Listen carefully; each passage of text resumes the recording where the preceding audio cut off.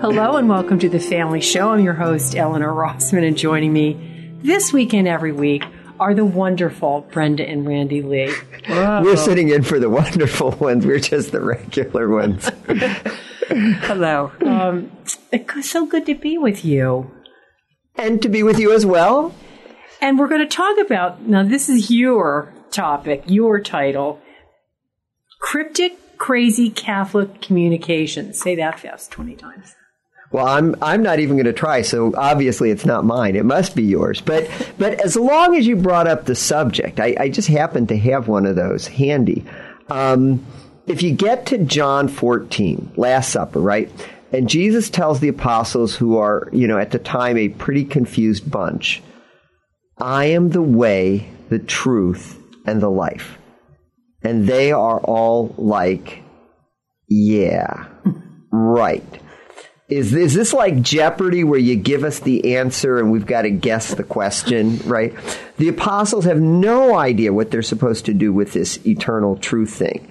I mean, they're pretty much like us, right? Put it on a billboard or a bumper sticker, tastes great, easy to dance to.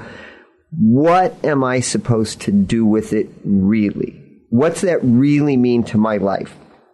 What question does it really answer? How can you be sure that you're the way when you don't even know where I'm going, right? How can you know where I'm going when I don't even know where I'm going, right? And these are all legitimate questions, right? Shia LaBeouf, right, played Even Stevens, who's in Transformer movies, big deal in Hollywood for quite a while now, right? Anyway, he's got an upcoming film coming out where he plays Padre Pio. I just saw the trailer today. Mm-hmm. Isn't that wild? So, right. And as part of this whole process, he just did an interview with Bishop Robert Barron. And in the interview, Shia LaBeouf explains where he was in his life when he was offered the part of Padre Pio. And he's like, not only was I not Catholic, I was toxic in every aspect of my life, right? No one would cast me. My own mother was estranged from me. No one wanted to be around me, just toxic behavior after toxic behavior. So here's the incredible part. He knows at that moment that the Hollywood star life he's been living is poison. Mm-hmm. But each day he's like, do I take a gun and kill myself, or do I climb back into my old life? Mm. Those are the only two alternatives he can see. This false life, which is a crappy life, but he can pretend it's not, or no life at all. Yeah. And the incredible thing is that is the moment, the question that Jesus answers when he says, I am the way, the truth, and the life, right? Yeah. We are confronted with these moments, these barren moments where we think our choice is either, to live in a world where God is absent, where things are dark and false and thick and hopeless, or just to die, right? Those are the only two options. I mean, it's Hamlet, right? Do I stick around and suffer the heartache and the 1,000 natural shocks, or do I sleep perchance to dream, right? And then God steps into the midst of that question, that despair, and he says, really insists, those are not the only two choices. I am the way. Those are not the ways. Those paths are only dark, only false, only empty, because I'm not on them. I think that's what the devil plays on a lot of us at different times in our life, to make us think that maybe we're depressed. It doesn't really matter, does it? But we just think, oh, this is it. This is the only choice that I have in front of me. Mm-hmm.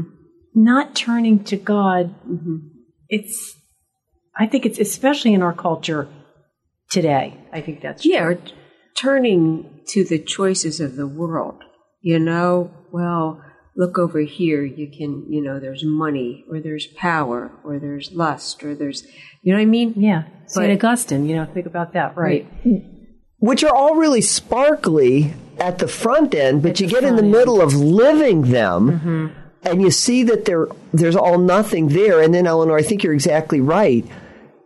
Satan just starts, these are the only choices. Yeah. And your favorite moment in the prodigal son story, right? I forget. Jesus, what is it? the son steps, suddenly he comes to himself. Yes. Right? And in that coming to himself, he recognizes that there is a third option. And that's grace. That's right. It's Christ coming in, and he says, if you come with me, there will be life. Right? There will be truth. There will be fruitfulness. There will be joy, because I will be on that path. Right? Bible stories that don't make sense. As we've established, I love Bible stories that don't make sense. Why does the stone need to be rolled away from Jesus' tomb? Right? It's not to let Jesus out. Right? After the resurrection, when he returns to the upper room, Jesus walks through walls. He walks through locked doors. And the angel could have done that. Right. Jesus doesn't need a stone. I think he just came out and closed the door behind him. Well, here's the deal. Jesus doesn't need a stone to be rolled away for him to leave the tomb. He can walk through the stone. Then why do they roll it away? Right? I would think that rolling away the stone is even an inconvenience for an angel. Right? Well, what happens in the story? Right? Everyone shows up to the tomb. Right. And what do? They look in. They look they see an empty tomb. That's exactly what they do. They look in and they see an empty tomb. They see Jesus is not there. The stone was rolled away so people could see that the tomb is empty, that Jesus isn't there. Right? Jesus is still a way that lives. Right? Jesus is still a viable alternative. Right? Right. A friend of mine, right? Our choices are not limited to death and despair, right? Jesus offers this third way, his way, right? A friend of mine says to me the other day, he says, people don't know how to make the Catholic faith meaningful, right? They don't know how to make the Catholic faith meaningful. And I think there is some of that out there, right? It doesn't seem to be meaningful, though, because we lose track of Jesus being a choice for our life, right? Sometimes we allow Jesus to be a story in a book, right? And then that book is just a lot of random information. But if we realize he's the answer to the questions in our life, then he does have meaning, right? Then he does become the way, right? There's this, it's keeping Jesus, when you pray, always at a distance, like we say these prayers, but he's out there, whatever. And I just I think it was this morning or yesterday, I was reading something and I think it ended with, Father, thank you for listening to my prayer. And I thought, how cool is that? Because when you think of a regular family and if a daughter or son goes and has a conversation with the father to ask him something, they're like, oh, thanks, Dad.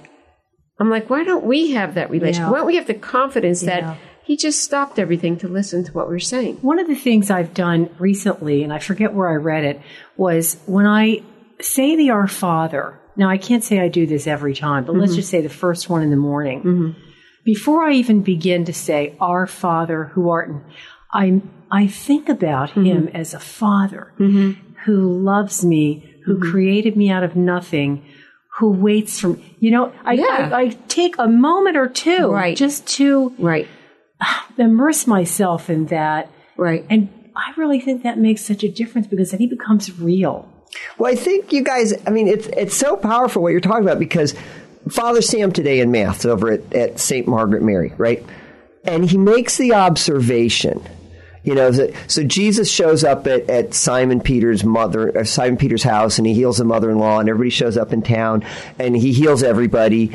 And then Jesus goes off by himself and the people go after him and they find him and they don't want to let him go. Yeah. Right? They don't want to let, and that's the response. Like you guys are talking about, you have this thought about God and you embrace it. You immerse yourself in it. You hold on to it. And when you do that, right, then good things happen, right? There's this wonderful line in Thomas à Kempis's Imitation of Christ, right? And he's meditating, right? That holding on, immersing. He's meditating on the passage, I am the way, the truth, and the life, right? And he first expands on the original quote, and he says, I am the way you must follow. I am the truth you must believe. I am the life you must hope for. But then he frames the $1 million question. If you wish to enter into eternal life, if you wish to enter into life, right? And the question, do you wish to enter into life? Right? If you do, then I am the way, I am the truth, I am the life. Right? Jesus asked the man at the pool of Bethsaida, do you want to be healed? Mm-hmm. Do you want to enter into life? It's a real question. Or have you bought into death and despair being the only two options? Mm. Right? Carly Simon, way back in the 70s, whatever it was, she had this song, Haven't Got Time for the Pain. And in the song, Carly wrote, suffering was the only thing made me feel I was alive. Thought that was just the price you paid to survive in this world. Mm-hmm. Right? Then you showed me how to fill my life with love. Right? That's what Jesus does. That's what he came for, to show us the way how to fill our life with love. And isn't suffering sometimes that sort of diving board that we have to be on for us to kind of say, okay, I'm feeling pain, but I'm feeling something. I'm not numb. Mm-hmm. Help me. Mm-hmm. It can be seen that way. There's merit in that kind of suffering. And we'll hear the rest of this after we come back in just a minute. But we have to take a break. You are listening to The Family Show on Holy Family Radio, and stay tuned.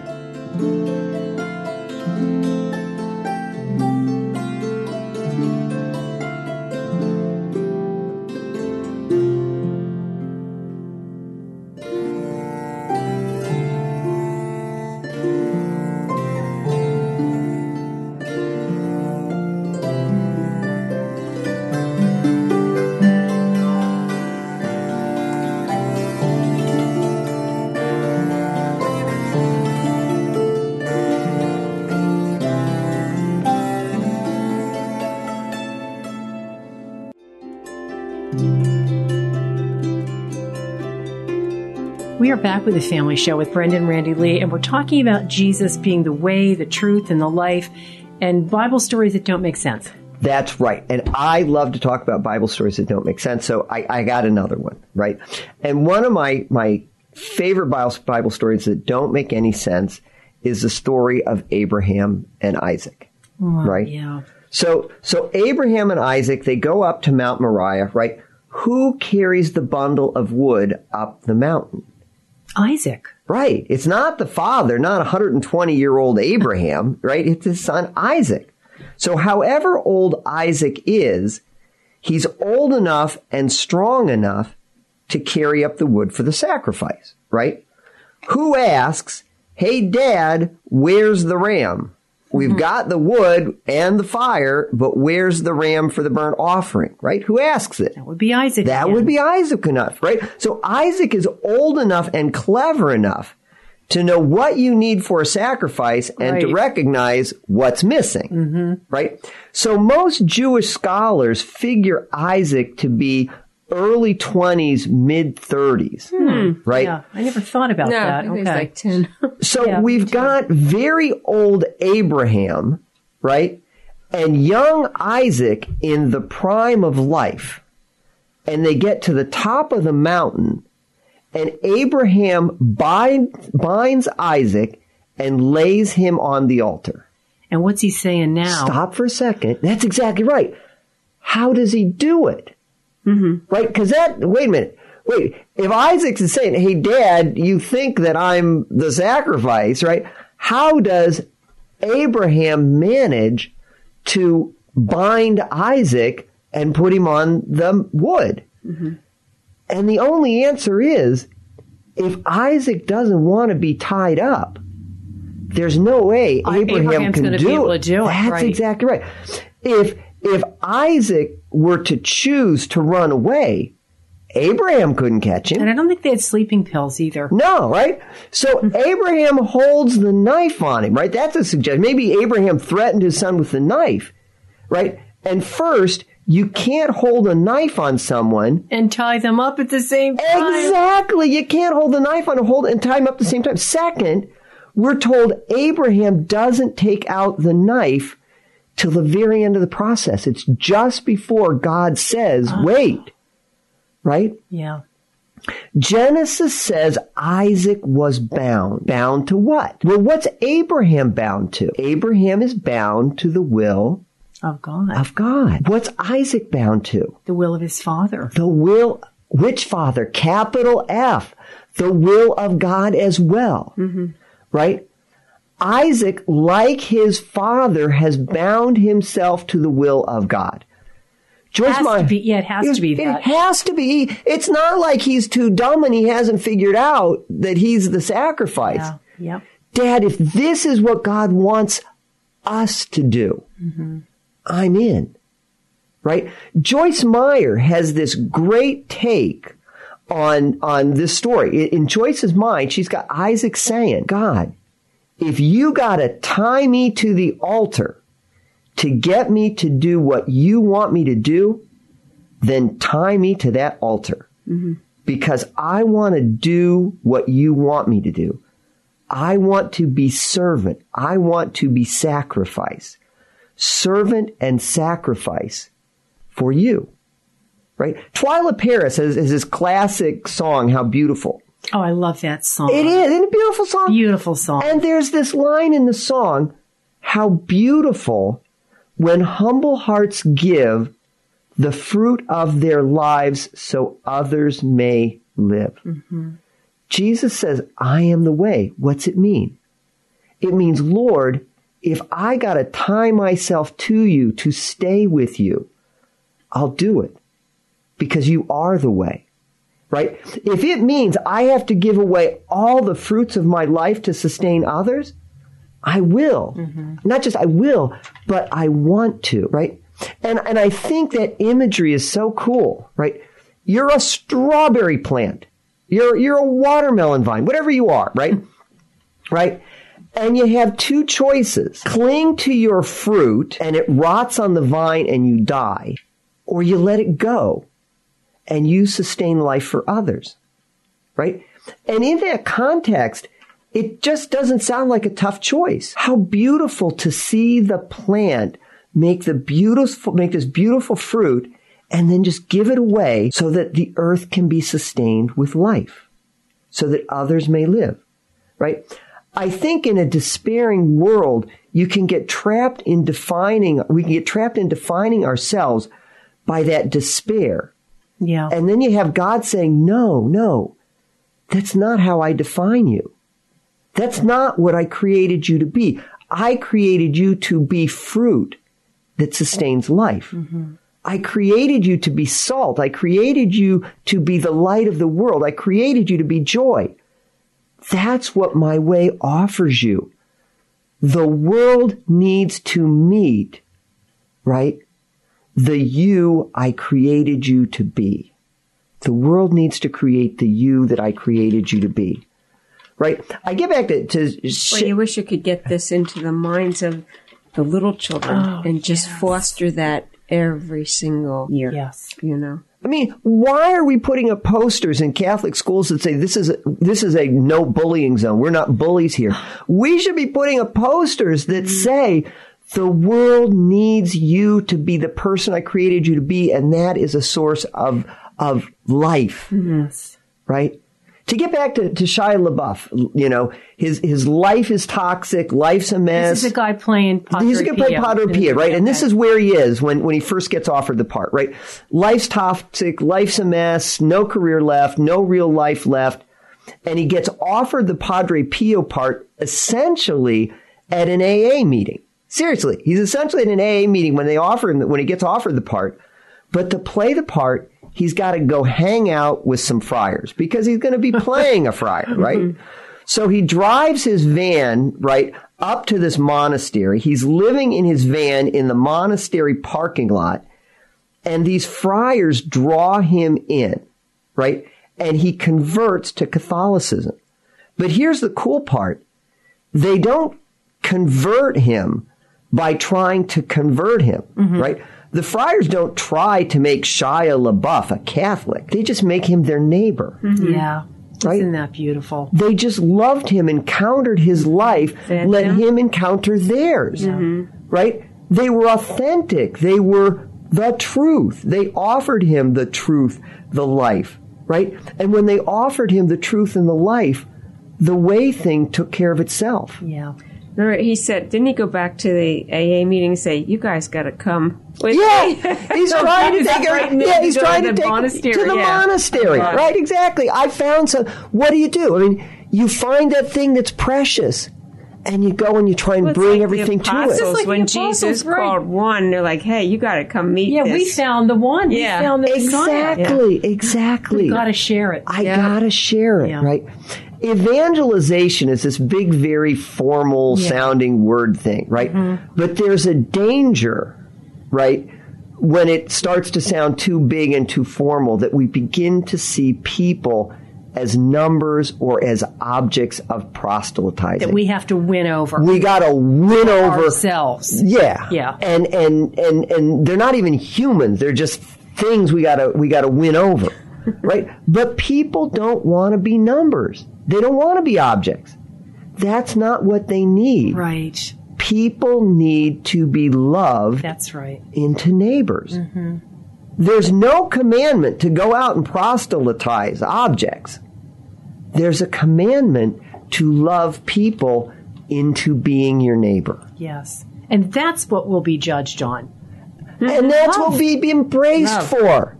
That's what he'll be embraced for. Well done, good and faithful servant. How beautiful it was. How beautiful it was that you shared the fruits of your life so that all of these people could live. You went out and you got what was beautiful and you took everybody else to share in it with you. Yeah. And love is contagious. It just is, because selfishness, everything comes back into yourself. It doesn't bear fruit, does it? It's so concerned with, what am I going to get? How am I going to keep this? How am I whatever? But that's not what Jesus asks us to do. If the fruit stays on the vine, it rots. There's no other way. And when the cold comes, the vine dies. That's right. And there's nothing left. But if the vine shares its fruit, then life is sustained. You know, so pick what you want your poison to be. Well, I don't know when this movie's coming out, but I'm going to put that on my list to see, because there's so few movies, right, today that are attractive for us, especially for adults. But I know it's coming out, I don't know why it's coming out in Europe first, but it is. But then I think it'll come here. We'll just have to watch out for that. And the interview is very good, too, with Father Barron, with Bishop Barron. Sorry about that. Sorry, Bishop Barron. It's Bishop. Yeah.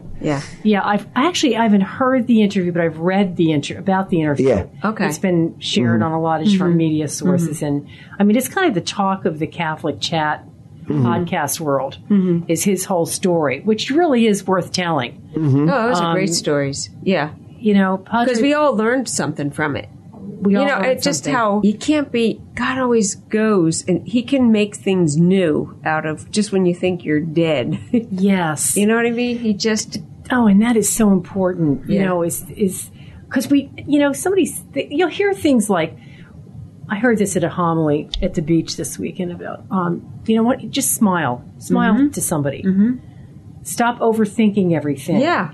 And maybe it's that smile that to that person who's just so down Right. and out Right. that sort of has that tunnel vision, like there's nothing good in the world. There's nothing left for me. You know, we should almost assume that everybody's going through something, you know, Because everybody is. because everybody is. And it was neat because the readings Sunday, you know, about the banquet and the people that come and put themselves in the top seat, and, you know, when you're asked to move back to the back of the room because that's not your seat.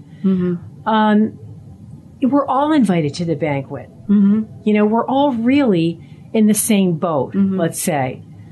And Well, those two things are they're so beautiful because we think that it's just about us being in the same boat or falling out and drowning. yeah, And all the while we think that's the choice, Jesus is saying, I got a banquet for you. right. That's what I really want for you. Thank you so much. But we're out of time. Oh, So we man! invite you to join us every week on AM 720 for The Family Show. And keep us in your prayers. And we leave you with the beautiful sound of seasons.